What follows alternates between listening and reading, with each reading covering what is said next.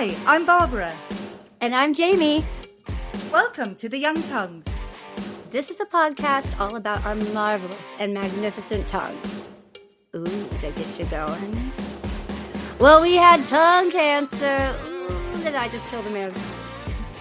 Well, don't worry. This is not what you think. Get ready to hear all the ins and outs of our marvelous tongues. For a long time, we couldn't talk. And we have a lot to say now.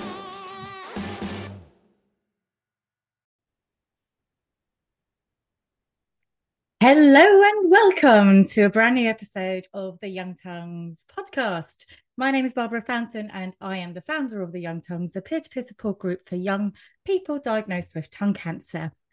And please allow me to introduce you to my always fabulous co-host, Jamie Powell. Hello. Hi, Dun, everyone. dun, dun. Spooky. I'm so excited to be back here again. We took a little break and now we are back, and it's my favorite time of year, Halloween, and nothing scarier than tongue cancer. So I feel like it's very on brand for us to be doing a spooky episode of tongue cancer. I'm going to make it spooky. I love your link. Yes, no, totally. So yeah, we've taken the summer off. But I'm just conscious that we haven't actually caught up in ages, Jamie. So how was your summer? How are you? Have the kids finished you off, or you're right? I as always, hanging on by a thread, but we had a good summer. We recently finished our pool, so it was ready just in time for summer. So we didn't go on vacation this year. We just stayed home and swam every day, and it was awesome. And that's all that we did. And then school started in August for us here in the States. So it's like you're still going to school when it's really hot and nice, and you shouldn't be in school in August, but that's a whole nother thing. And now it's just back to school and errands, and all the kids have a million different things to do. And then we keep getting animals. So we're going to open a zoo. I was going to ask, but before that, I know that you had another big event happen this summer. We touched on it last time we spoke, that because you were looking forward to a certain event, to certain birthday event. You mean the event I didn't tell anybody about? I turned the young age of 40 this year, and it was nice. I went and I saw Jeff Goldblum, my other husband, in concert. And oh yes, she did. Yeah, no. Jamie doesn't just go and see Jeff Goldblum. Ladies and gentlemen. No. we had a moment, and I told my husband, listen, if he asks you who you are, you're not with me. So he played along, and we sang together, and it was lovely. And I don't know how anything will top that. I mean, well, we just need to recap for people what happened. Basically, I was on Instagram, I saw this video, and I screamed. I went, and I was like, I ran to my husband, it's like, look. And basically, Jamie got picked out of the audience because, I mean, why not? Have you seen her? And he sort of does a little play with you, and I think, honestly, I don't think he was at all prepared for the voice that was going to happen, and it was just incredible. You totally stole the show. It was like I was out of body, I was like, what? So this is what the story was like. He comes out, and he has a jazz band that he plays with and goes on tour, and he comes out and he banters with the audience. And this is right before the show started, and he came out and he was like, oh, I need to tune the piano, fiddle with some stuff. Anybody want to know a song they can sing in the meantime? And he just comes up to me and hands me the mic, and I'm like, and I just sang, and I don't know where that song is from. I don't know what it is, but the voice, I have not sang like that. So I wouldn't say it was an act of God. It was an act of Goldblum to make me sound that way. And it literally stopped him in his tracks. So go watch my Instagram, go watch the video, and you could see him. He's like, and he wants me to sing more. And then he starts playing the piano. And you changed the words of the song on the cuff. And I was like, this woman is a genius. Out of, in all the stress of going, oh my God, this is happening. And you are cool enough to go, you know what, baby? I'm just going to change the words to this and make it all about you. You know what? Honestly, Yeah. you have to go and watch it. It's phenomenal. Phenomenal. But that was the best. That was the best. Yeah, I will be living on a high from that for the rest of my life. So, if it ends tomorrow, all good. It was fine. Yeah. And Yeah. they told us. What about you, Barbara? I have had a fabulous summer. Anyone who watches my Instagram will have just seen mountains and lakes and cows. And I loved it. I was like, there she is, swimming in a lake again, and like a painting. It's gorgeous, isn't it? So that's actually my hometown. That's where I actually was born and raised. Oh my and grew God. up. Yeah, and I got a lot of people who always ask me, why did you move to England? And sometimes I go, yeah, why? No, obviously I love England as well. And it has its perks. But no, I do. I'd been home a few times since the whole cancer thing. And when I was ill, that was one of my biggest fears of like, I'm never going to make it home again. Like, I'm not going to, see certain people again, or it will all be different and da da da da da. So for me, what I really wanted is to actually spend a longer amount of time, because usually I go to Switzerland, I have a week and I have to see like the whole world and their dog. And it's just like one appointment after the other, and I don't get to actually enjoy it. And this time I said to my husband, look, COVID has sort of made this possible that we can work from home. Maybe we could work from Switzerland. So that's what we did. We went for a month, and it worked really well. I'm so happy that it all worked out, and like his employer is happy like that he was able to work from there as well. So fingers crossed we might be able to do it again in the future. Absolutely. Yeah, I hope so. It was a bit of a trial because nobody quite knew what to expect. But God, it was so nice to just slow down, and for it not to be a trip, for it just to be like, hey, this is where I grew up, this is where I lived. To see the good, the bad, and the ugly, and the absolutely amazing and beautifulness. I gotta tell you, I didn't see any ugly. So. Oh well. It was really, really, really cold and rainy for like the first couple of weeks. Yeah, it was really unseasonable. And one evening we were on the sofa with a blanket, and Nick is going, "It's July, Barbara. What's going on here?" I was like, I don't know. That's not usually. Yeah. But towards the end of the trip, and actually now Europe is really unseasonably warm. So, hey, hello, climate change. Anyhow, on that note. I then unfortunately, I slipped on a pontoon, like on the lake, and I slipped, and I didn't really have to fall into the lake, but I was so embarrassed about slipping, so I sort of flopped myself into the lake, and then climbed back out. And what happened? Well, it's just it was like I was already like the pontoon was on the lake. It's one of those that you climb up and you jump off on, and I just okay. Yeah, I just a bit silly, and then was so embarrassed that I was like, no, lake, take me, disappear. I came back up and hobbled back onto the pontoon. I was like, oh no. And my husband Nick, he looked at me, he's like, you're quiet. And I'm like, yeah. He's like, you really hurt yourself, haven't you? It's like, yeah. So I've partially ruptured ligament in my left knee. Oh, ouch. Yeah, ouch. But it's slowly getting better. But it also meant that fortunately, I had to extend my trip by 3 weeks. So I actually ended up being in Switzerland for 7 weeks. 3 weeks without my husband, which I obviously missed him, but also it was quite nice. I get that. Yeah. And also, it's difficult because it's a different language, and I actually got to spend like quality time with like my schoolmates, my girls. Oh, really? That's just amazing. Not having to translate all the time, which was nice. And then basically I was down the lake every day every day, twice a day, because I was living with my parents, and God bless them.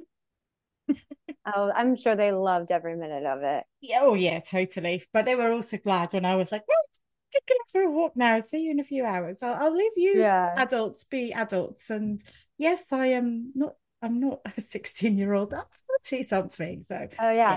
yeah. You gotta Yeah. adjust being there. You'll always like if I go Oh, to stay at my parents' house, they're always like, well, what time are you planning on getting home? Like, you should be here by this time. I'm like, I got text messages. Five oh o'clock yeah. every day. Are you coming home for dinner? I was just like, oh, deja vu. What time would you Wow. like me home? That was great. Didn't have to cook. So, Yeah. That um, is nice. yeah, I did slightly regress to be honest, but no, basically, I've had a fantastic summer, and I have to admit this. I realised that I have to do this more often in terms of going home and just spending time in nature, in the lake, and walking up mountains Yeah. and doing whatever. Just because I guess in a weird way, my work, my life is 24/7 cancer now. Yeah, that's And tough. yeah, it is tough. And Yeah. sometimes I just need to like unplug and Yeah. disappear and do something else. So Absolutely. I mean, you have to do that. Yeah. yeah. And on that note, I am very, Let's talk very about cancer. let's talk about cancer. On that note, I am really, really over the moon to announce, and also really proud and absolutely scared shitless. The Young Tongues is now officially a registered charity. Woo, we've done it. We got through all the bureaucracy, and we well, by the time this podcast goes out, we will have officially announced it, but we haven't yet because guess what comes after the bureaucracy? More bureaucracy. Shocked. uh, Shocked. yeah, yeah. So I'm currently like, if people are going like, oh, Barbara's not posting that much, it's because I'm basically got my head down, not panicking, and just getting on with the job. So we in the coming months we actually have an organization because we are professionalizing, which we got a foundation to build upon and grow on, and then you know take over the Wow. world, change, make real change.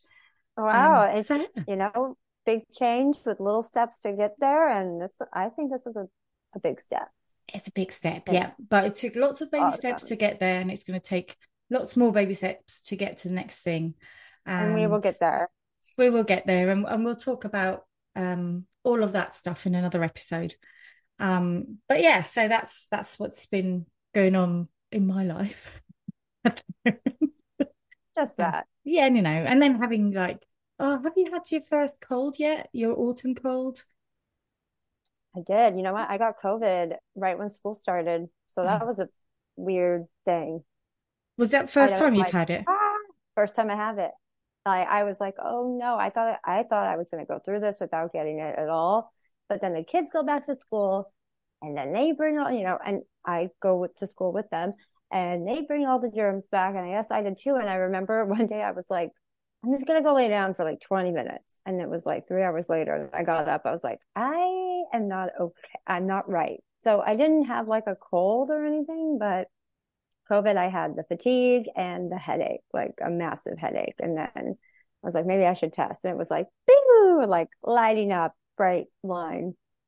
And so I couldn't go to work and I could take, and so I had a quarantine. So it was kind of okay because I didn't have any other symptoms. So I was like, I watched my shows and lay in bed. But coming out of it was hard to like, I found myself like, I'm a little winded, like walking to the bathroom. And I remember hearing other people being like, it takes some time to come out of it. So Mm. um, that's what I had. That's my little COVID story. So I had it done.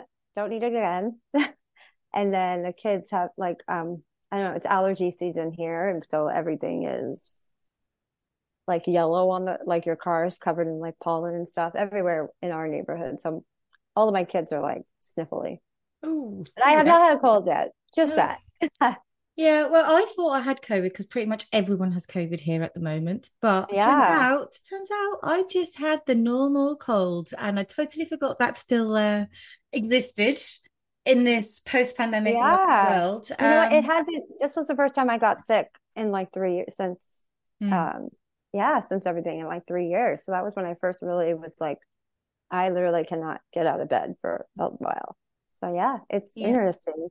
Yeah, well, I have it every time I go down to London for work, or I go out on a night, or I just generally mingle with people. Boom, I've Mm, got you something. got it. But this time, yeah, I don't know if you get this, but basically, I've got some lymph nodes in my neck and one under my ear, and some, and like about three or four on the back of my neck. And whenever I have an infection, they blow up, They and blow they up. blow up Yeah. first. And it's actually it never used to be, but it's become really painful because you can actually, they're now so big you can see them. I don't have to like point them out anymore. People can see like this bulge in the back of my neck. Oh, um wow. yeah, yes. So on one hand it's great because it's an early warning system. On the other hand, it really hurts next to Mm, everything else being blocked up and yeah. everything. And also I find it quite triggering. Oh um my gosh, 100%. Because yeah. yeah, that's where they Yeah, I move. mean, common sense, like the logical part of my brain goes, it's fine. You've got an infection. You know Yeah. you have an infection. And they do, it's not like lumps where they have been there for a long time or don't change. They actually change. They get bigger and then they get smaller. Mm-hmm. That's usually the Mm-hmm. sign of you're in the clear. But Yeah. yeah, it's just, I find it quite triggering, and then really quite like, I don't tend to say anything to, here at home, but I can just feel this extra tension. And I Yeah. think also, I just want to address this because I know like the community mostly listens to this, and Mm-hmm. our community had a bit of a knock recently. Oh well, actually we've had lots of knocks over the summer. We lost three people over the summer, which just never gets easier. Yeah. And but also recently one of the people that has been there with us on day one on our very first meetup um, has had a recurrence, which is very rare to get recurrence like 3, 4 years later, and Yeah. especially for someone who was stage one. Um, and I Very. I haven't spun out for a long time. I felt like I've been quite good at holding things together, but when I read that, I got I got It's completely devastating to, it's just, you never would have think this person would be sick, even like after everything they went through and all the numbers and everything. It's just so hard to hear. mm. I just found myself getting really angry, really concerned for this person that I love dearly as well. Yeah.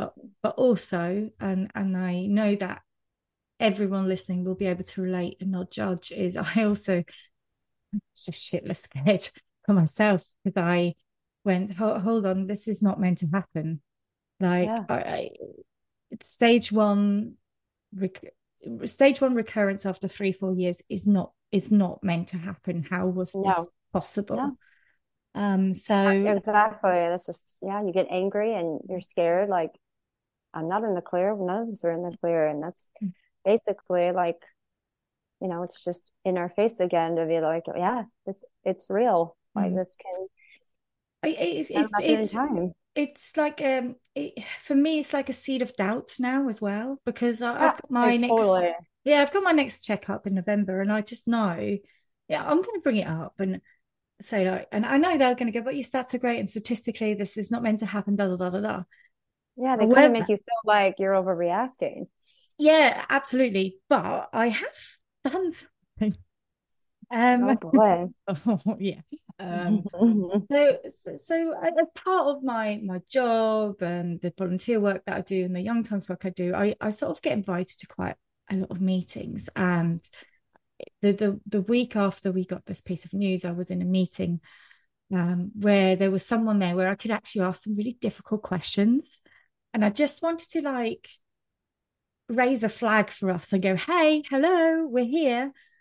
Yeah. And I wanted to ask, and I hope we'll, in the future episodes, we'll get more healthcare professionals and scientists and things on the podcast with us. But I wanted to ask the question, okay, so you're telling us that recurrences are really rare. You're giving us all these stats and so on.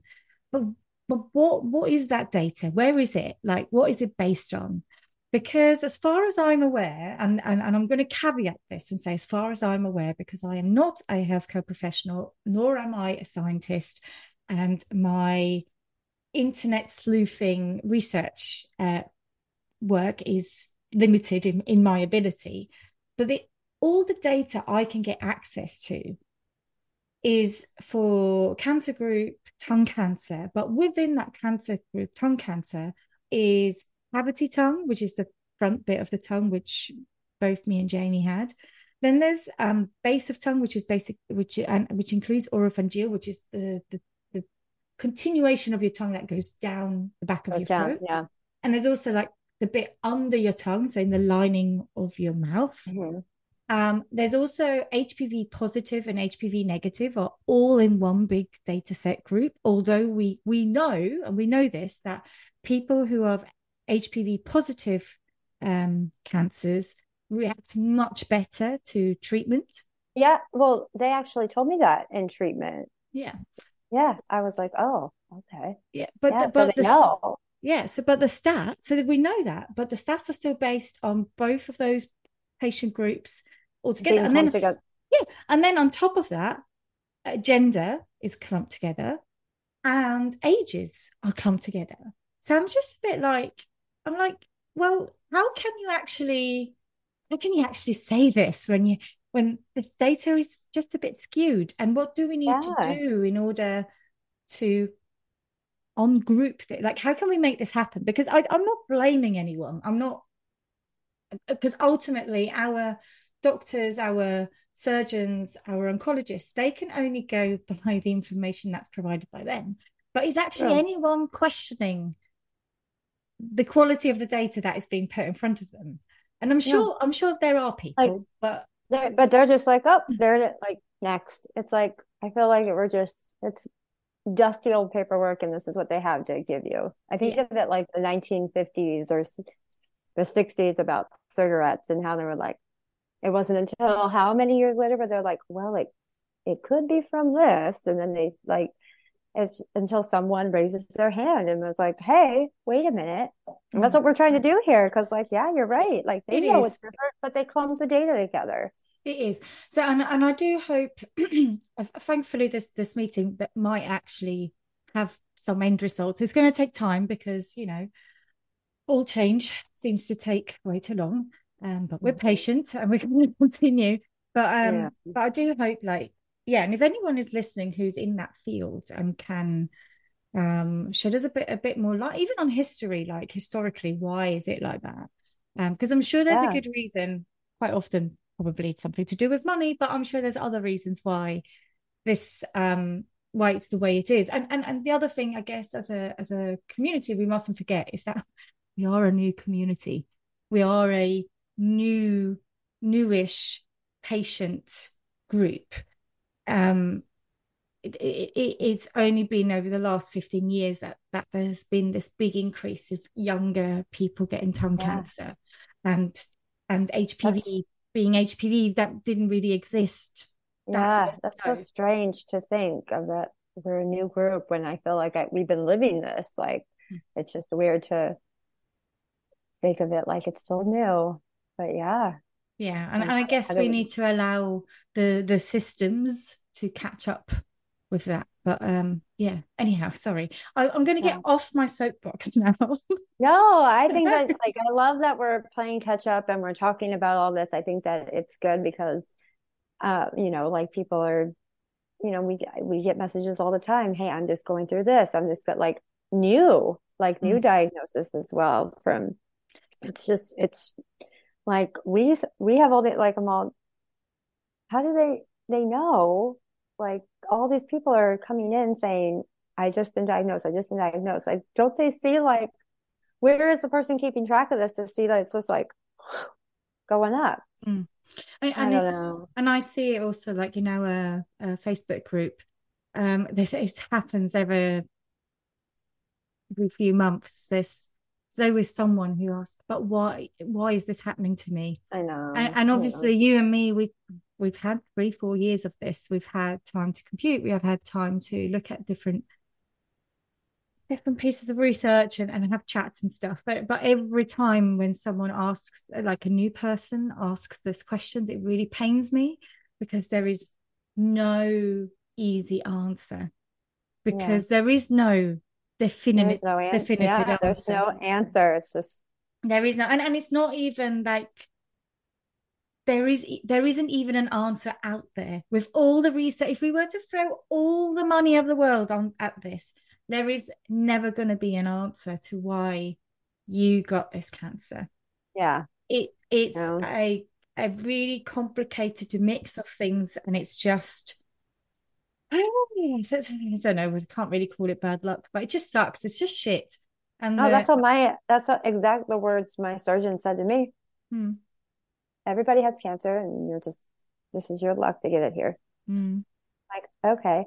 And even my surgeon, I talk to him every 3 months and he was like, hey, I was on the New York Post and I came across your article. And I'm like, hey, why does that face look familiar? I'm just one of the faces of how many people he goes through, right? And he recognized, he's like, yeah, nobody talks about tongue cancer. So I think it's really cool what you're doing. I'm like, thank you. yeah. Would you like to be on our show? Speaking of the um, show, we've become really conscious that we don't want to like keep you waiting for like 1 or 2 months every time we put yeah, out an episode. sorry. Sorry. So Janie and I, we're still going to continue in this format, but we're going to divide and conquer as well to give you a bit of extra content. So in the near future, there will be some episodes which will be hosted by Jamie with a guest, and some that will be hosted by me with a guest. And we will then regularly come back together and have a catch up together to talk Yeah, about I our mean, experience and other things. yeah, this is So our growing of the podcast and trying to make it more uh efficient. I don't know. I'm like regular, routine. yeah, right, yeah. Yeah. Oh, But see, I'm like, obviously but we're both, we're both got commitment. We both got commitments, but we also live on the other side of the world from each yeah. other. So to make this happen, Yeah, we do a lot for you guys, but this is like the catch up episode. We want to get you guys, we want to let you know exactly like this is what we've been doing. The big news is that we are a charity now. And, we want to do more episodes. And it is hard for us being on different sides of the world, but Barbara will be doing one. I'll do one that we'll do it together. We just want to get more content out for you guys. And we also want input, like what would you like to hear? Do you have, do you want to come on and tell your story? We would love that, be a guest. So, we want to make it about you guys and how we can get more stories out there and how we can build the community and get, more eyes on this and get the data going, because we have to conquer it. The more we are, the more that people know, it's going to get a fire under their butts to be like, hey, yeah, why is this happening? absolutely. And we also got this Young Tongues Fund going with Oracle Cancer Trust. A little shout out to our partners, the UK head and neck cancer charity that focuses, amongst many other things, on cancer research, head and neck cancer research. And we're building a fund with them to firstly help us run the Young Tongues. So as individuals, we don't have to keep paying for things, which is great. Now that we're a Yeah, charity, really shouldn't be doing that anymore. But also that all the surplus money, so we have a budget a year to run the group, but then everything above that actually goes towards tongue cancer research, or research that will benefit young tongue cancer patients. And that could be lots of different types of research. It could be early research, so funding PhDs, but it could also be related to data and getting better data, or it could be related to getting better aftercare and finding out more about the late effects and the dental problems and the lymphedema and everything else that comes with this yeah, lovely gift. yeah. Don't you just even know how else to say it.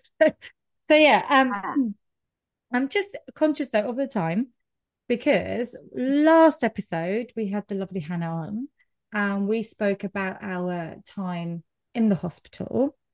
And we just wanted to do, like, continuing on the theme, we just wanted to have a little chat about this really strange period of the first couple of weeks after surgery when you're back home? Yeah. And Jamie, for you, it will be very different because you had the whole COVID thing going on at the same time. What was it Yeah. like for you? So coming home from the hospital, because I was supposed to stay longer in the hospital, but because they needed the beds for COVID. So just to remind everyone, in March, I had my surgery March 2020, and it was right at the top of the peak of COVID and the shutdown happening. So everybody's still in that very panic and day by day operations. Um, so when I was in the hospital, they wanted me to stay. You're supposed to stay for 2 weeks, but I got out of there. Gosh, I want to say a week. I can't. Maybe it was earlier than that. And so they had to teach my husband how to do all the stuff to take care of me at home. They needed the bed for COVID patients. So I got kind of like, okay, you got it, good. Well, we're gonna put you on hospice so someone can come to your house. At that point, I didn't know what hospice meant. They literally put me in a wheelchair. They piled, I had like cardboard boxes. It looked like I was moving out. I had cardboard boxes of the stuff that they put in the feeding tube, like the shakes, those little shakes. And I was holding them and they had me in the wheelchair. And then they're like, oh, yeah, you need to go get your meds from the pharmacy downstairs. I'm like, how am I? What boxes that like, so they're like, oh, we'll get someone to push you. They wouldn't let John in. Anyway, I thought it was really funny. I had like all these boxes. You couldn't see my head, feeding tube. They were making me hold it and they just wheeled me out to this car. Get home and then yeah, it's nice, but also difficult because I'm like, I don't know is this good? Is this bad? I have no one to come check on me. It's just my husband who learned how to feed me through a feeding tube by FaceTime with a nurse that was there. So they put me on hospice. And so I had a nurse come the next day. And it was really weird having somebody come into our home because my husband was so panicked about she's from the hospital or, she's going to all these different houses and helping. But I needed someone to change the bandage on my leg, which I forget. I had everything going on here. I forgot about the skin graft on my leg. So she had to do that. It was just I feel like it was a blur, but like I remember I heavily medicated, trying to figure out the feeding tube. I would safety pin it to my shirt because it only would be like if I turned my head, it was stitched into my nose. So if I turned my head a certain way, it would pull the stitches. It was terrible. And it was thick. It wasn't like a tiny tube like you think. It was like it was like a milkshake straw, like a boba straw. That's what I'm trying to say. Yeah, and it was gross, but it was just very much like now I was at home and then the hospice for people coming in and my husband like not knowing what he was doing, but I made it through. It's one of those like things, but yours was different. Yeah, yeah, mine was different. But before we go to that, like, how did your kids react seeing you? They were scared of me. They did not want to see me, and that was really hard. So I had all the, and I had my neck. Oh, I had like tubes. I didn't know I had a tube coming out of my head here, like right behind my ear. And so I had tubes there, tubes that like I looked scary, and I understood that, and I couldn't talk, and they didn't. So they stayed downstairs, I think, for a long time before they were able to talk to me. Mm. But it was a weird time. It was sad. I felt sad that I scared them, and then I didn't know if I'd be able to talk to them again. But Mm. it was fine in the end. But in that time, it was just like, yeah, no, I don't want to scare them. So I would stay upstairs in the room a lot. And I had my in-laws were taking care of them. So they moved in with you then? They stayed because my parents at the time were sick. And so they couldn't, it was, my husband couldn't do it on his own. So he was like, oh, I'll bring my parents in. And thank God he did because he had to take care, like he had a chart and everything because the hospice nurse, I think, came 2 times. And then she was like, you're good. I can't come anymore. Like, that's good. And then, yeah, he just did everything on his own. Mm. Mm. Oh God, Jamie, we're gonna have to do an episode dedicated to the little ones in all of this. Yeah. Yeah. And but It, it's all staying on good. We Oh, made it good. through. We made it through. We made it through. But yeah, Yeah. I'm God, curious I'm to so talk to glad. them about it. Yeah, I'm so glad they didn't sew the feeding tube to my nose. Oh, like I can when you describe it, I can feel it because that thing used to yank all the time. Yeah. And Oh, it was just like a jolt of pain if like yeah. I tried another way. So even like I would safety pin it to my shirt where I was like, I needed to just stay in this position. But then when I took a shower, I was like, Mm. so hair was not washed for, I don't know. Oh no, no, hair was not washed for a really long time. Yeah, I was like, what am I gonna do with this? Oh, But terrible. I don't know about you, but I can lift my arms. So I had the left arm was Oh yeah, obviously I couldn't lift my I left can arm lift. because of the neck. Yeah, yeah. Yeah. Well, they nipped a little thing in the back in my back Oh, nice. shoulder, Nice. which is really common, by the way. Loads of people have that, and thankfully most people do regain the Oh, whole movement. But if you yeah. were able to move it, it's probably because they nicked your things as well. And Yeah, I wasn't able to move it, but I did OT, like I did PT for that, and it was yeah, yeah, and that's another thing. Like I don't and I remember. can sorry, I can hear like surgeons shouting at the podcast right now, telling us exactly what that little nerve thing is that they accidentally snip now and again. Sorry, don't know what it's called. It's something in the in like yeah, something to do with the neck section in the back. Um, but yeah, no, my experience was very different. Yeah. Yeah, so I was in hospital about the same amount of time. However, I have a feeling because I was stage 1 and I only had a partial glossectomy, so that means like a quarter of my tongue removed. Hmm. That might have made a big difference. Also, did you have a trach or not? I didn't. You didn't know, me neither. Because Yeah. swelling came down quite quickly. But yeah, I also had the skin graft on the leg. I had the arm, and the arm was problematic because only half of the graft was taking, the other side was not. So every time we lifted the bandages, I basically I could see into my arm. Ugh, Yeah, we did say terrifying. it was going to be like a I would, scary yeah, one. it's spooky, Excuse spooky me. game. This is like the Saw game I didn't sign up for. No, no, no, no. But yeah, but I think I mentioned in the last episode, sorry, it's so long ago, how I kept fainting. So Yes. yeah, so I was meant to go home a bit earlier and then I kept fainting because I was a bit of a drama queen. And then eventually I was okay to go home. And I was so excited to go home. I think it was no, I always think it was Valentine's Day, but it actually wasn't. But I was so out on drugs that I thought it was Valentine's Day. There you That's go. okay. That's okay. And yeah, I remember them packing me up in the wheelchair and then put me in the car, and then Nick driving the slowest of slow Was because it far away from where you live? Was it a long car ride? not really, but Oh. our roads aren't very smooth. Mm, Like, yeah, it's a yeah. bit like it will Yeah. shake you through. So, and especially the speed bumps, which was, very difficult Oh, when you're like, don't want to move. And yeah, we yeah. got home and I was all happy and it was all good for about 3 hours. And then everything started to go wrong. So the first thing that happened was I got this rash over my entire body, and it was an itchy rash. The medication, did you have a Yes. reaction? Yeah. Oh So I no. basically had a reaction to the pain meds at some point. And Okay. yeah, within Yeah. 3 hours of being home and being perfectly Oh my fine. gosh. Of And we, course you did. yeah, and then top to bottom, I flare up in this rash. Oh, And it drove me nuts. And I just did you wanted go to, back to hospital or well, did you call? funnily enough, so the ward I was on gave us a phone number to call if we had a problem.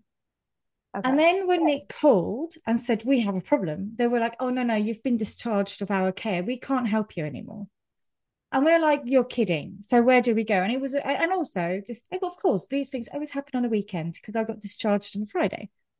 So it was by this point, it was Saturday. And I also have to sort of just explain to people that Nick, my husband, was in total control of all my medication, which I was getting every 2 hours and something Yeah. else every 2 hours. Okay. And it was really important not to mix it up because otherwise he could accidentally OD.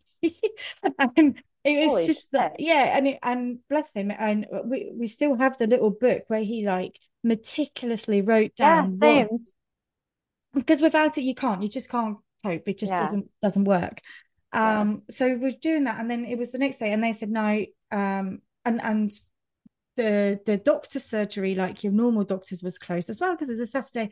So we had to go to A&E, which is accident and emergency. The trouble Oh, is okay. it's February, so it's peak. So it's the time of year you do not want to go to accident of emergency. And we got there, bearing in mind, I am less than 24 hours out of hospital. I can barely walk. And they made me wait 4 hours in a Oh, waiting that's room unacceptable. No, I'm full of so sick sorry. people. And I was, Somebody messed up. yeah, it was really messed up. And I was sitting there and I was Oh crying. my I mean, I gosh. was Yeah. good for a really, like, I think hour number three, I was close to breaking and I was just Well, you sitting weren't there. on it. So at this point, you weren't on any pain meds because you didn't know what your reaction, if it was a reaction to it. Well, no, we continued with that, Oh, okay, but good. Okay. I wouldn't have. I was barely able to walk 5 meters. I should have been tucked up in bed watching Yeah. Friends. I shouldn't have been sitting. And also, bearing in mind, I have open wounds on Yeah. my arm. I have wounds on my leg. I have wounds on my I neck. can feel like the hour after hour, like, oh my God, and getting like I would start to panic. I I just it was so I can't believe that. 4 hours of an painful. open wound. Yeah. And Oh my God. I didn't even think about this at the time in terms of the infection risk. And just imagine they had put me Yeah. in a private room for 5 days because of the infection risk. And then the Yeah. Like system, a seal tight room, right? The yeah. air is sealed. Yeah. And then the system, because it's broken, makes me go and sit with hundreds of sick people with Oh germs my God. everywhere. Fuck Anyhow, that. I eventually get seen and they were like, yeah, this is a reaction to pain meds. So we need to really come off that as quick as possible. But obviously you couldn't just come off it because that wasn't working either. And in the end, I just went home with nothing. They couldn't offer me anything. Oh my So they God. just I'm so all the only advice, angry. yeah, and we are like, okay. That's, ah, Um, ah. so I went home and I just tried my best not to scratch and ignore it. And then, so I was at home. I finally sort of got my strength back watching the TV. This was a Saturday evening by this point. And we had some food, some soft food, because unlike you, my feeding tube had been taken out in the hospital. So I was able to go Oh, home, yeah, without. And okay. then, and then I remember watching TV and I suddenly went, oh, yes. And basically, I got really excited because I had a bowel movement, which I had been waiting for like for over a week. So, you get excited Whoa, about it. whoa, whoa. For over a week? Yeah, yeah. Since the op, I hadn't gone. So they don't, it's not like a requirement to have a movement before you leave the hospital, or is that just for like babies? I can't remember. No, so apparently you should. That is something they should check. It is something that they forgot with me. Oh, because So, I'm thinking now, I don't think that was a thing. I think they were just like, hurry up and get out because there was so much. But yeah, different maybe with COVID. They just wanted to okay, out as quick as possible. But and yeah, no one really ever asked. And okay. I was going to the toilet as in like for other business, but I hadn't had a bowel movement. And yeah, I felt like something, when you feel your tummy like something drop and you're like, oh yeah. So I excitedly went to the toilet, sat down, and then was, oh no, oh no. So one of the things they didn't tell me is the impact of opioids on your digestive system, as in constipation. And I just realized I must admit, I was absolutely terrified because this is not really something that's ever happened to me before. And I just suddenly realized that what was trying to come out of me was bigger than the exit area. No, no. I know, and I called Nick and I was panicking. I was like, oh my God, what am I going to do? And he's like, well, he then called the 111 service, which is a phone number you can call for medical emergencies, but like not like an ambulance, Like but more to get advice, yeah, like we have that, like an advice nurse that you can call. Exactly, yeah. And it's like a national service. And I have to admit, they have a bit of a bad rep, but for me, they were quite helpful. And Nick was like on the phone to this person and they were like he said, like, they want you to describe it. I was like, what do you mean? I was like, well, you need to feel and touch and describe it. And I was like, what? And at that point, I was like, I'm quite a prude person already. So I was like, okay, right. Fiance, husband to be, I am now going to describe to you. Okay. So I reached up and to my horror, I can only describe it to you as if there was like a stone and like it felt like a watermelon, but it was rock solid and it felt round and massive. And I was just like, this is not going to come out of me. Like, they're going to have to like slice open my belly and pull it out the other way. There's no way. Oh my God. Out of me. And then he was also texting his mum, and then his mum arrived. Texting his mom? Oh. I know. My mother-in-law arrived, and bless her, she just wanted to help because she could hear Nick's panic. She could hear my distress. And she had like these pouches that should help, but they only help when you had them like 5 hours before, not when you're in there. How is that going to help when it's already formed? Like, it's supposed to be before. Yeah, and I don't think she realised, but I could hear her voice and I just went, I said her name. I said, I love you, but I need you to leave now. Like, this is already like, oh my God, this is like a skit from like Bridesmaids or something. Oh my God, it was horrendous. The worst thing then, so this 111 service, they were like, well, you just have to wait and, just keep going. We'll call you, we'll go and get a doctor. We'll call you back. But they don't like call you back straight away. They don't call you back for hours. And I basically once I was sat down, I couldn't get up anymore because then I had like these stomach cramps. So I was yeah, because you can't move. Oh my God, and just panicking and like. Well, I was making birthing sounds. If I ever give birth, we know exactly what sound I will make, and it sounded a bit like a walrus because it was the only way I could cope with the pain. Was to just like try and breathe and make these ridiculous sounds and noises. And I was so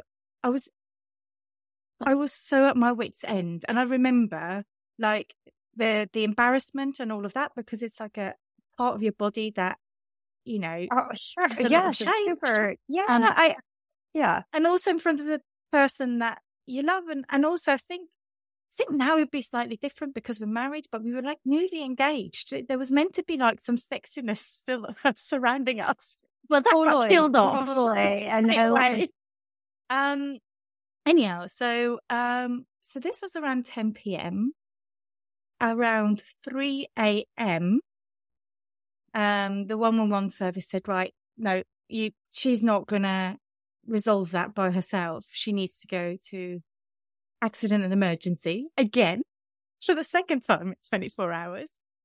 And basically, but because I couldn't stand up, they were like, well, how are we going to get me there? And they said, well, they didn't have an ambulance available until 11 a.m. the next day, like another 6-7 hours. And I was just, at that point, I was just like, I can't, I'm going to die here. This is not good. Something's going to explode one way or the other. And it was like, I felt like internally. The stomach cramps were probably still going and going because it's like there's no escape route. Yeah, I'm not a physician because I didn't know, could this get dangerous? Could like internally something like rip? And I was just like, no. So we said, we'll make our own way up there. So Nick got me in the car, put all the seats down, basically like a dog. Got in the boots and laid across because I couldn't be upright. No. I couldn't go from standing into seating. And then, basically highly illegally driving, but we drove very, very slowly. And to be fair, it was 3 a.m. in the morning. There was no traffic. Drove up to A&E, and thankfully they were expecting us. Okay, good. And walked in, and then I realised, oh my God, it's 3-4 o'clock in the morning on a Saturday night. So I was surrounded by ravers, like people gone out getting drunk and had accidents or whatever. I was just surrounded by young drunk people who had like glitter on their face and looked like they had a really good night out that just ended, unfortunately. And there's me thinking, I just felt so small and I felt so embarrassed. And then, of course, the doctor that comes and see me is like a really hot, young, of course, bloke, which I was just like, really, can you just like not send me the frumpy woman, please? Oh, no. Yeah, and I was sort of lying there and we were discussing what we could do. And then he's like, look, you're past, but beyond, there's nothing we can give you to make this better other than an enema. And sorry, I'm laughing because every time I say the word or hear the word enema, in my brain it goes da da da da da da da. Enema. And I think that was my response. I just went, yeah, da da da da da. It was just delirious by then. I was just like, oh yeah, I don't care. Just do what you have to do. I can't believe this is really happening. To me, to a 32-year-old. And by the way, they don't tell you about this shit show, no pun intended, when they diagnose you with cancer. Nobody prepares you for this. No. So we did do that. And the only thing I did say is like, Nick, you're allowed to hold my hand, but you need to turn around because there needs to be at least a little bit. Oh my God, he was in there with you? Well, yeah, of course. I mean, but you say in there were no walls. No, but as they go, because you're not in a room, you're in like the little curtain, right? They do it. And not just that, these curtains aren't really, I mean, anyone can like swing their head by. I did not feel it. I did not feel like we had any type of privacy because also you can hear what's happening. Oh my God. Oh next door, for sure. Which is like a meter away from you. So no, I was just beyond, by this point, I was so embarrassed I wasn't embarrassed anymore because I was just like, get this thing out of me. Yeah, you're just in so much pain. You're like, fuck it. Like, I don't care. Like, yeah. Oh my God. We were waiting for this thing to work. And then it turned out that they only had one toilet in A&E. What? I know. How did this get worse? It's getting worse. Yeah, and then I was like, oh yeah, this is kicking in now. I was like, I need to go now. And obviously it wasn't free. And I was like, oh my God, I can't bloody believe this. And thankfully the person just came out. I ran in. Did what I had to do. But then I didn't realise you go the other way and you don't stop. You can't stop. So, and it's not like your regular, it was just horrific. It was just, you know what, spooky season, this is the perfect metaphor for it because it was a massacre. And then I had to, like Nick had to come in to help. And then like,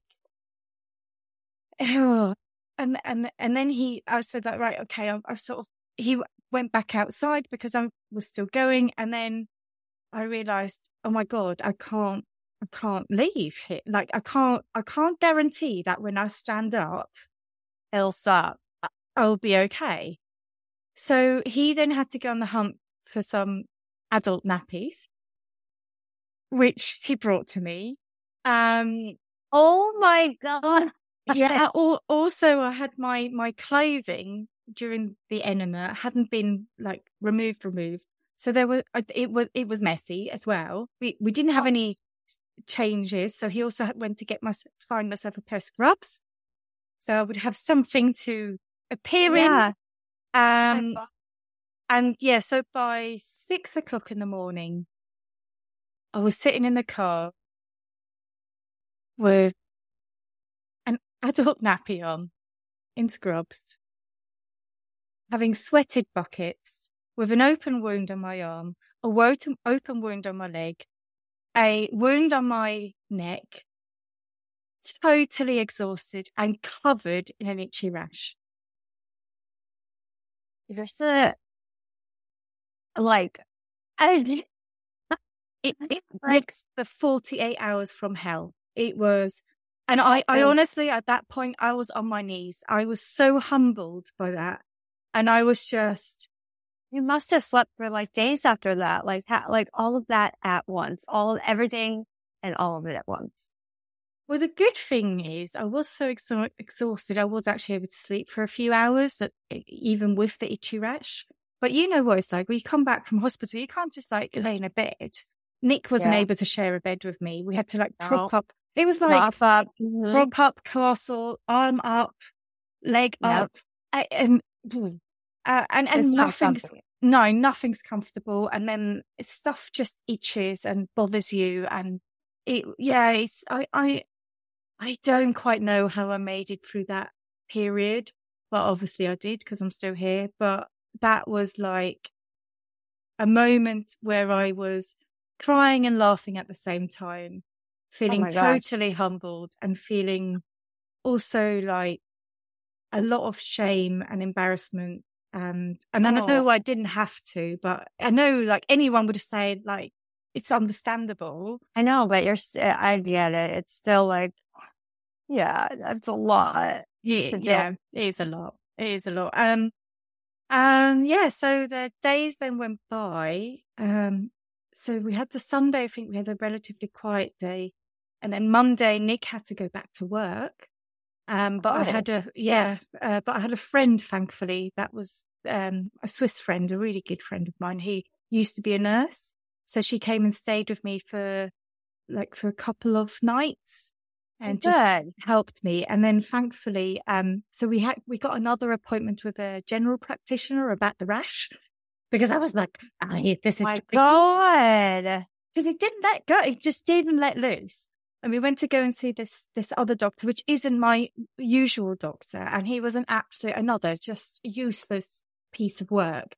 And he just sent me home with some mint sauce, basically, mint cream. What? Yeah, like, because mint like cools it. So I was putting that on, and honestly, it helped for like 4 seconds. It gave like release, but then came back even hard, because I guess you have the release. You go, oh my God, good, and then it just came back way harder. And I was like, I can't. And I think it was Tuesday by this point, because it was her last night staying over. And I was just at the end of my tether. I was devastated that. I was like, I cannot. We need something better for this rash. And again, we called the 111 service, who this time went like, right, you've been through enough. We'll put you straight through to a doctor. And then we were able to go and see the out of hours doctor in the city. And we went there. And you know what? They straight away put me into like a isolation room to make sure I didn't have to sit with everyone else. Sorry, I am laughing because I can see you struggling with your dogs. I know. So I don't want them to bark, and they're just like that. No, all good. Anyhow, straight away put me in an isolation room, which is really great. And then we got introduced, and it was a junior doctor. So it was like someone who's basically fresh out of school. And the good thing with that is he was on no clock, because all the grown up doctors, they can only spend a certain amount of time with the patient, so they're always under pressure to sort of see you, treat you, get I kind of like the younger ones because they're also like, they're fresh on like all the procedures of what to do. It's kind of nice. Exactly. And he was totally textbook, and he asked bless him, he really did ask every question. And he was supervised by someone else. And in the end, I could see him, like, his face was like crunching up. And he said, like, oh, the thing is, according to what we need to do, we can't give you anything else because we can't, because of your wounds and stuff. Like, yeah, he's probably like, through the pages. And he was like, we really can't. And then he sort of looked at his mentor, and his mentor got up and said, I'm just going to intervene. And he sort of praised the junior doctor, said, you did all your right assessments. However, I think on this occasion, and he said, I think this girl has been through enough. Let's up the ante. And he actually used the words, we're going to do a sledgehammer. And as soon as he said the word sledgehammer, I was like, yes, because I think I've mentioned it in previous episodes. The song Sledgehammer by Peter Gabriel. Yeah. He always comes up in random places. And when you said that word, Nick and I looked at each other and we just smiled and we're like, yes. Wow. And he basically gave me a massive dose of steroids, just like a one-off. And I remember it was like a ridiculous amount of tablets. That's exactly what you needed. Yeah. And within 6 hours, the rash was gone. Oh my God. And I had relief. And that was the first moment that I was actually able to start recovering. Yeah. And healing. Your body had been in I feel like you've been in the spider or flight mode for Alvin, I mean, it was. I feel like this is real life. It was 7 days in hospital. And then it was another 5 days after hospital. And actually it was more horrific after. It was worse because we didn't have the help. We didn't have anyone to ask, to go, is this normal? Is this... it's terrifying. Yeah. And also the other big thing, and I think this applies to young patients, you don't want to make a fuss. Like, you want to be like, you want to be the perfect patient. You don't want to make a fuss. And we also, I don't think, especially that early on, we don't quite know how to advocate for ourselves, or we don't realize that the system requires us to advocate for ourselves. Like, no one's going to help you unless you shout, unless you make some noise, and unless you use the right terminology, the right phrasing to describe what you're going through. And that, I think that was a really steep learning curve then. There was some other stuff that happened during my recovery, which I look back now and think there's no way that should have been allowed to happen. So I know you mentioned you had like hospice care. You had someone come in and show you how to change. So I didn't have... I didn't have any hospice care. And in the hospital, they've got like a plastic surgery ward.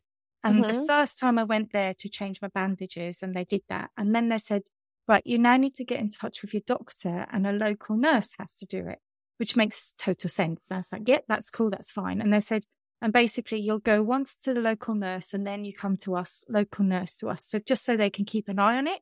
But for infection like that. Yeah. And because it needs changing so frequently, and also because half of my skin grafts didn't take, we knew this was going to take a longer time to heal. But then I called my local doctor's office, and they didn't have the type of nurse required to deal with these type of bandages or whatever you want to, that type of skill set. Yeah. I said, okay. And they said, well, they said then, you need to go back to the hospital and they really need to look after you there because they've got the expertise. And so I got like batted backwards and forwards a few times. And in the end, they said, well, the hospital didn't really want to know anything. And then my local surgery went like, we're really sorry. The only other option you have is to go into the drop-in centre. So the drop-in centre, What? so the drop-in centre in the UK, it's like in the city centre, and it's basically anyone who hasn't got a general practitioner can just rock up at any time without it. Okay. Yeah, you just go there. The problem is you will always end up waiting 2 to 3 hours, especially in winter. And also so it's basically the same like going to A&E. So I went there. So firstly, I couldn't drive, obviously. Nick had to go back to work. So I walked there. I wasn't capable of walking there in one go. So it would take me 2 hours to get there because I would have to stop at like 2 coffee shops before I then could make the whole length. We're talking about like a 40-minute walk usually, but that was just not, I couldn't do it in one go. And by that point we were so skint because I just suddenly didn't have an income. We couldn't afford to just pay for taxis left, right and centre. So yeah, I went there. And the trouble is if you don't get there at the crack of dawn, you're in the queue. Yeah. I could barely get myself out of bed. I couldn't dress myself, let alone get there for 7 a.m. So that was never going to happen. So I always got there for around lunchtime-ish, or early afternoon. And then I would get treated like everyone else. I would given a little ticket and I would have to sit down in the waiting room. And on average, I waited 2 hours. And I remember the first time I went, and this first nurse, she basically went, "Holy crap, what do you want me to do?" I said, "Well, they said," because she was like, "But you have like limbs in different places. You have like, no." She's like, "I don't want to." And in the end, I said, like, "No one will touch this. Like, I need someone." My gosh. So she was like, "Look, I'm just telling you, I've never dealt with anything like this before. I'll do my best." They didn't even have the right size bandages. So first they were too small. That didn't work. Have to whip and cough. They only had like massive ones. And they did what they were so lovely and they did the best. But it really was, again, the worst place for me to be because they didn't have isolation places to sit on. I was just sat with the general public, with people who are there because they have a flu, because they are ill, because they're throwing up, because their child is having a fever. Like, and I'm like just fresh out of like 12-hour surgery. It's just not clever. That is bizarre that they knew that your bandages would have to be changed by a nurse or someone and they didn't set that up with you when you left hospital. Like, no, it was like you get a letter and then. Oh, like that's like crazy that you basically had to sit, like for us, like that's like an urgent care or like, no, that would be the emergency room because the urgent care here in America would not even have the capability to deal with an open wound like that. Mm-hmm. So you would be sent to the emergency room, like what, every other week you had to have it changed? Yeah. Well, no, because it was twice a week to start off with. Oh my God, by a nurse, like you couldn't do it. Like I couldn't do it. No, and they sent you home without setting it up. Like I couldn't do it for several reasons, but the main reason I couldn't do it is because the first couple of weeks, maybe even 3 weeks, I could still see into my arm. Yeah, like that bandage would come off, and I could see my veins and it would. I mean, I was not. No, I just could not. Nah. I would look away and would go, "You do what you have to do," and I would deep bravely and. But yeah, so I had to do that like twice a week. Twice a week, 1 week, then once another week, and then twice a week again because I'd see the hospital in between. And I did also when I was at the hospital, I sort of asked, but I didn't go, this is unacceptable. I didn't advocate for myself. I just went like, No, you're exhausted. You just want to, please help me. And I want to go home. Yeah. And it wasn't just, it wasn't even just the exhaustion, because let's count this together. It takes me 2 hours to get there. I wait 2 hours. Then I'm seen for like 30 minutes. And then it takes me another 2 hours to go home. This is a whole day, right? Whole day. There's a whole day when I'm meant to be just chilling Yeah. and just healing. And that twice a week. But this is really the psychology, and I really want to labour this point, because for anyone who's about to go into this or is still early on and might recognise there's some sort of it, I didn't complain. I really didn't, and I sort of took it on like a badge of honour, like I can do this. I'm fine. I'm gonna be this really great, awesome patient. I'm not going to be difficult. I'm not going to be demanding. But actually, firstly, it was really dangerous and I could have done myself some real damage. Yeah. Secondly, it was catastrophic for my recovery, because I do believe my long-term fatigue really wasn't helped by doing way too much that early on. And yes, you want to be strong. You want to be battling this or, fight this, but it comes as a price. And I really think as a community of young patients, we need to really learn early on that we have the right to advocate for ourselves. Mm-hmm. And that certain things are acceptable. And what that acceptability will be, it depends on the individual. But things that are not acceptable, we should be able to say that without fearing the repercussions. Because that's the other thing. Like, if I say something, are they going to talk, and now they're not going to give me the care that I need because I'm difficult? Yeah. And I would love to say that never ran through my mind, but it did, because like my team, my multidisciplinary team, they are lovely and they are really cool, but they're also dudes. They're all men. And I don't want to be a whiny woman. I want to be their star patient.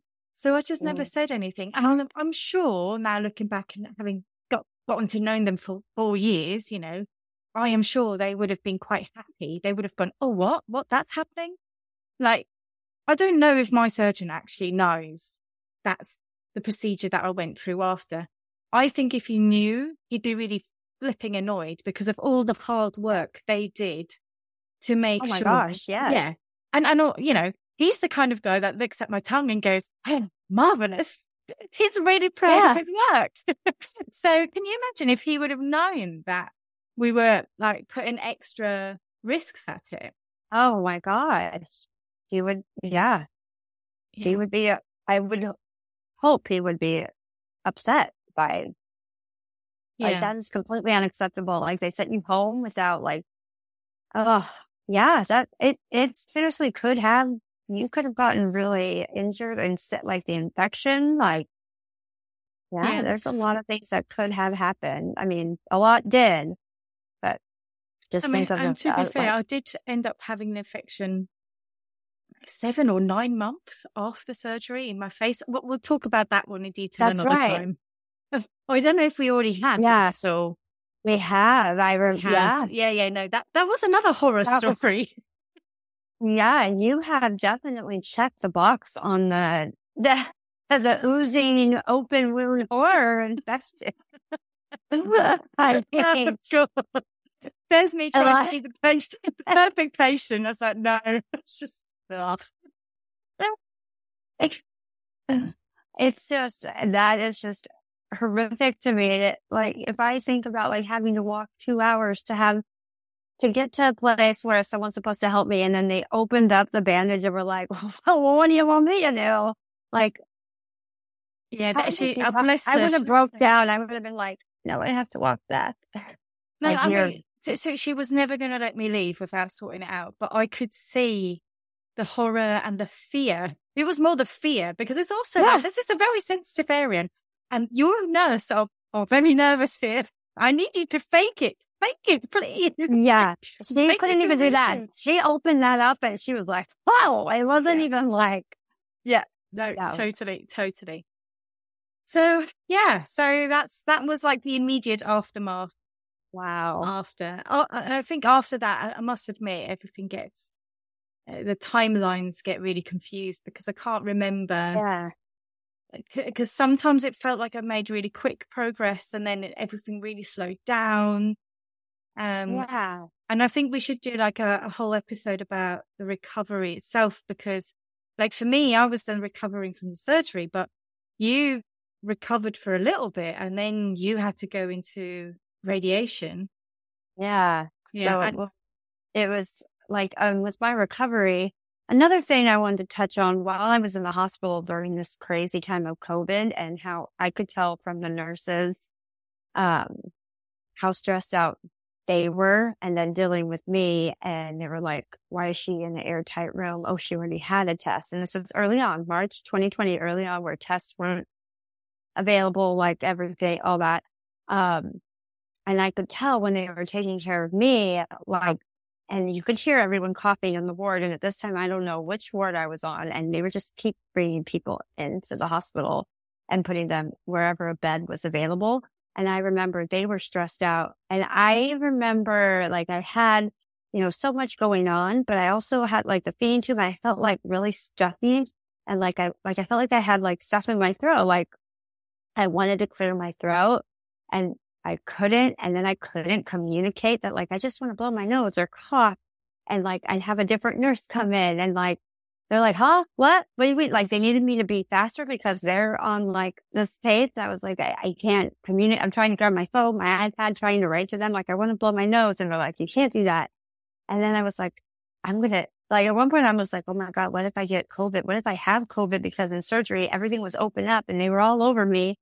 And what if I have it now and I have to clear my throat? What if it's like the cough and now it's going to go, like I had like these intrusive thoughts of that. And I was just like, turns out it was just, I had surgery on my neck and my mouth. Of course I had like gut, like, the bit. So like I did this, like kind of like I was panicked and I just did like this, and like the kidney shaped tray or whatever. I don't know. Oh yeah. Like this little male nurse came up and just held it, and like it looked like slugs, like coming up, like like coagulated blood just coming up. And he was like, "Oh, it's a big one." I was like, "Okay."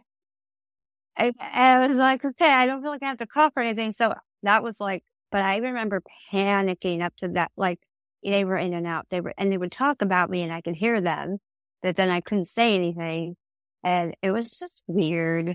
Mm-hmm. But then when they told me, like, it's up, like, like we need this bed. So if you feel like you can do this, it was kind of like, do you feel like you can do this? Because we need this bed for people who are dying of COVID. We need this here. Can you do it? That's also another pressure being like, yeah, of course I can. Yeah, I can do this. And then not realizing I had an open wound on the back of my head and on my neck. And of course my mouth, that's the only one I was like really aware of. But, my neck had all this stuff going on in my head. And then my leg, I go, oh yeah, that's right. My leg. Like I remember being discharged out of the hospital and I'm like trying to put my clothes on. I had like stuff coming out and I was like, and there was like someone in the room and I come out of the bathroom and I was like, I couldn't put my underwear on. And I thought it was a nurse, but it was, a janitor. She was there to clean the room because they needed me out like so bad. So I was like, oh. But I was like, she couldn't tell what I said because I was like, and it's like, well, but in my head, I think that like she knows what I said and she just looked at like, doesn't even care. It was weird. And then they put me in a wheelchair with a bunch of boxes and moved me out. That's just mental. It is just mental. Yeah, it's just, I remember. I wouldn't be surprised that if like healthcare professionals who might be listening to this, we never know who actually listens. But like, I wouldn't be surprised if quite a lot of them getting a bit of PTSD because they remember that time of uncertainty and that time of devastation and stress, but also the guilt. Like, I'm just thinking about myself here. If the healthcare professionals were put and everyone else, like the janitors and everyone else that worked in hospice, were put in those extreme situations. And their foremost job is to like usually take their time and care and do this. Yeah. They might feel, that's tough. It might feel a little bit. I can feel that in the UK at the moment because we haven't really recovered from COVID, and there's strikes and there's all sorts going on. And I can really empathize. Like, I personally, this is my personal view. So I fully support the strikes, and I'm just like, yeah, because this is not right. You've saved all of us. You sacrificed so much. You have all these, I'm not surprised there's so many people with mental health problems because they are trying to negotiate through all these feelings of probably an awful lot of guilt that they weren't able to provide the type or the quality of care that they would have expected from themselves. Yeah. Under extreme circumstances. It's just like, we just need to really appreciate the people who look after us more, because who would we be? How would we survive without healthcare professionals in the world? Like, we just wouldn't. We wouldn't. There's no way. They're the ones that are there on our worst days. And yes, sometimes they say the wrong thing. And their humor is also, I mean, it's a whole different level. Yeah. But we wouldn't be here without them. And I'm just, during that time, them getting there and putting themselves at risk and taking care of us. And, I talked to my surgeon the last time I saw him, and he was saying, it was a very interesting time in March 2020 here at the hospital, and all my books got cleared of surgeries except for life-threatening ones. So it was kind of nice. He told me it was kind of nice having the OR all to myself and having my schedule, and like he could really focus. And I was like, well, good. I was like, well, okay. So that it was interesting that, we don't hear about like everything else about the panicking and how, it was really stressful, and still is. But like, he was like, oh, I was able to like fully focus and have my schedule cleared and just do these surgeries that were I don't know. It was just weird to hear him in that perspective, because he's in there every day doing that, where I was like, oh my gosh, like, how is he like now? Like, oh, so it was like, you were our one surgery for that day like this. I'm like, dude, that's so crazy. Yeah. And now they're trying to catch up. And also now, which, I mean, I don't know if we're still feeling the COVID effect. I think we're getting there, but there was a time about a year, maybe 2 years ago, where we had this influx in new members in our community, in the Young Tongues, who hadn't been seen because they hadn't been able to get access to a dentist or a doctor. So their diagnosis was, which would have already been a bit delayed, because we know it's so difficult to get the diagnosis in the first place, because people look at us and go, not possible. It's possible. But on top of that, they literally couldn't access a dentist because the dentists were shut. It was only emergency dentistry that was open in the UK. Everything else was shut. So if you have something on your tongue, that probably wasn't looked at as an emergency, but also the other way that the patient themselves might have gone, oh yeah, it's just a little thing on my tongue. I don't want to bother anyone. Yeah. Yes. I said that to my dentist when I went in for a cleaning. So I was like, I think I bit my tongue. I don't know. Yeah. And that's the sort of thing we need to get away from. And we'll just repeat it. Yeah. You have something in your mouth that hasn't healed after 3 weeks. You need to go and get it checked out. It doesn't mean it's going to be cancer. It probably won't, but you need to go and get it checked out. And if it doesn't resolve itself, or you don't get a diagnosis of it being something else, you have to be persistent and advocate for yourself and keep going to a dentist or going to a new dentist or going and getting a second opinion elsewhere. Yeah. Please, if Just it does, yeah.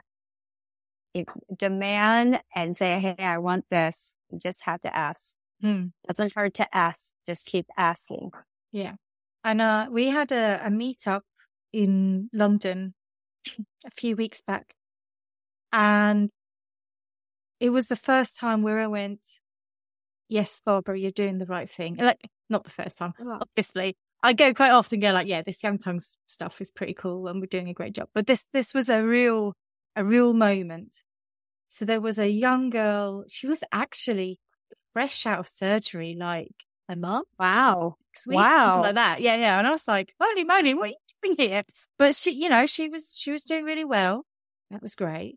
But she shared her story, and basically she had this thing on her tongue that wasn't doing anything. And she found the Young Tongues before she got diagnosed. And she read all our stories, and she was like, hold on, this is me. This is happening to me. Wow. And she then went to her dentist and said, look, I have this thing and it's not going away. And her dentist was dismissive. She already has some existing health conditions, which don't help, it's even harder to get diagnoses if you already have other health conditions, which, because people they get a part of it or something. Could be, yeah, exactly. But she persevered, and she kept going back until she got referred to a specialist. And she said, I think I only got referred because I really was getting on this guy's nerves, because I kept showing up and going, yes. And you know what? That's lately what it takes. Yes. And she then got diagnosed, and she joined the community on the day she got diagnosed. And she said, like, it was very weird because once she said, the diagnosis was no shock to me, but it was like, yay, I can join the Young Tongues now. It's official, guys. And I said, I wish you didn't have to. She's like, yeah, but she said she knew. She's like, there's a community there for me that is going to support me, and that is going to answer my questions, and that is going to make this feel a lot less lonely and scary. Yes. And I was like, I was blown away. She was saying this, and I why we do it? Like, see how it's amazing. And you did it. Like, this is why we have this. I would have loved to have this going through what we were going through. Yeah. And because of the information that we put out there, she was able to do what she did to get that diagnosis. And I mean, she got her diagnosis earlier, which meant she had a much better outcome. It means no radiation, no chemo, touch wood at the moment, at least. Awesome. And also just, I can't even imagine it because we didn't go through it. When we were diagnosed, it was such a lonely diagnosis because there was no community. There was nowhere to go and ask questions and go like, holy shit. And also there was no other lived experiences in terms of, this is how bad it could be, or this is also how manageable it could be. So I really had a moment where I might have got a bit blurry-eyed and went like, holy shit, this is really, really worth it. It's really worth the time. But it changed her life. Because it's never like, if we don't have access to the information, you don't get, if it is cancer, chances are it's in the later stages because we didn't know what to look for. Or I didn't have any access to, and there was nothing on there that's like, someone that looks like me or my age or a group. Like, there was nothing there for me to even question what was going on. Absolutely. Right. On that note, Jamie, because we have massively overrun today, but it's okay because we haven't really been present over the summer. So you got an extra long. And you know what? There was gore. There was watermelon-sized pills, and really finding out if, he really loves you if he's there for you for the good and the bad. And he's one special. Yeah. He's one special man. I'll tell you that. He is one special man. Couldn't be more grateful for him. So. Right. Yeah. Did we want to do a question? I didn't actually prepare anything, I have to admit. I didn't either because I was I was like, oh, we have so much to talk. Like, we got to Yeah. tell everything Okay, about seeing as the Halloween's on the way, Ooh, okay. Let's best post-surgery Halloween costume. Oh, best post-surgery Halloween costume. Have I even dressed up? No. You go first. Well, I don't really do Halloween and scary things, but I was just thinking, like, if I picked something, if I was invited to a party this year, which I'm not, if I was, what could I do with all the scars?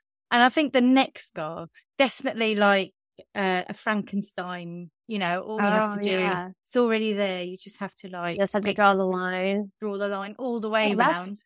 That's a cute idea. Yeah. I still have all my hair. That. There's a girl on Instagram. Oh God, she's brilliant. She didn't have tongue cancer, but she had one of the many other types of cancers, and she lost all her hair during treatment, and she basically spent her time creating images with her bald head and one of them is a basketball, and it's the funniest thing I've ever seen.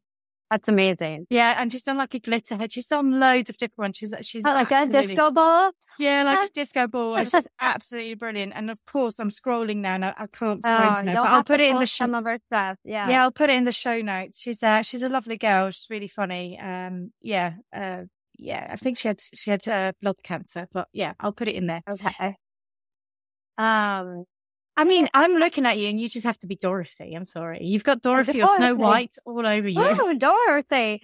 You know, the Americans, we really love Halloween. We really go all out. We're pretty you should see. We are going to have a Halloween party, and our front yard looks like Beetlejuice. Like, we have that whole scene set up. But my kid, I'm going to tell about one of my kids' costumes from back in the day when he was like, I want to say he was 3. It's like, Jack, what do you want to be for Halloween? Like, you could dress like, oh, really funny. It's like a cactus. I was like, you want to be a cactus? Yes. I'm like, okay, how am I going to do this? So I got a green shirt, and then I cut up little pipe cleaners and like hot glue them to a shirt. Then I got a beanie and did all the spikes on it with like a flower. So he looked like one of those, you know, when you think of a cactus, it's the image of a cat, like the one you always think of. And I was like, this is what you want to be? He's like, yeah. And 3 years old, I was like, okay. So we went trick-or-treating, and he would knock on the door, and then she'd open the door, and he wouldn't say trick-or-treat. He'd go, well, it's like, and I was like, and he was like, didn't say trick-or-treat, nothing. Like, he method acted being a cactus. He did. He was like, he was a cactus. Cactuses don't say trick or treat. They get the candy, but they don't need to say it. And it was just, it's so funny how they're it was the best costume. And like, I still have it because I'll never forget his, like, he just stood like a cactus, and everybody knew it. Like, there was nobody that didn't know who he was. Like, oh, did you see the cactus? Yeah. So, that's brilliant. We could all live up to that. Amazing. Hey, Jamie, thank you so much. And we will catch up again soon. Yes. And find us on Instagram and email and TikTok. Facebook and TikTok. And we will be here more frequently. Indeed. Yes, absolutely. Thank you always for listening. Thank you for listening, and don't forget to give us 5 stars and a little comment and share with all your friends. Thank you so much. Yes. You take care. Bye-bye. Bye. Thank you for listening. Don't forget to subscribe and leave us a review. You can also follow us on Instagram under @YoungTonguesGlobal. Or email us at youngtongues@outlook.com. See you next time. Bye.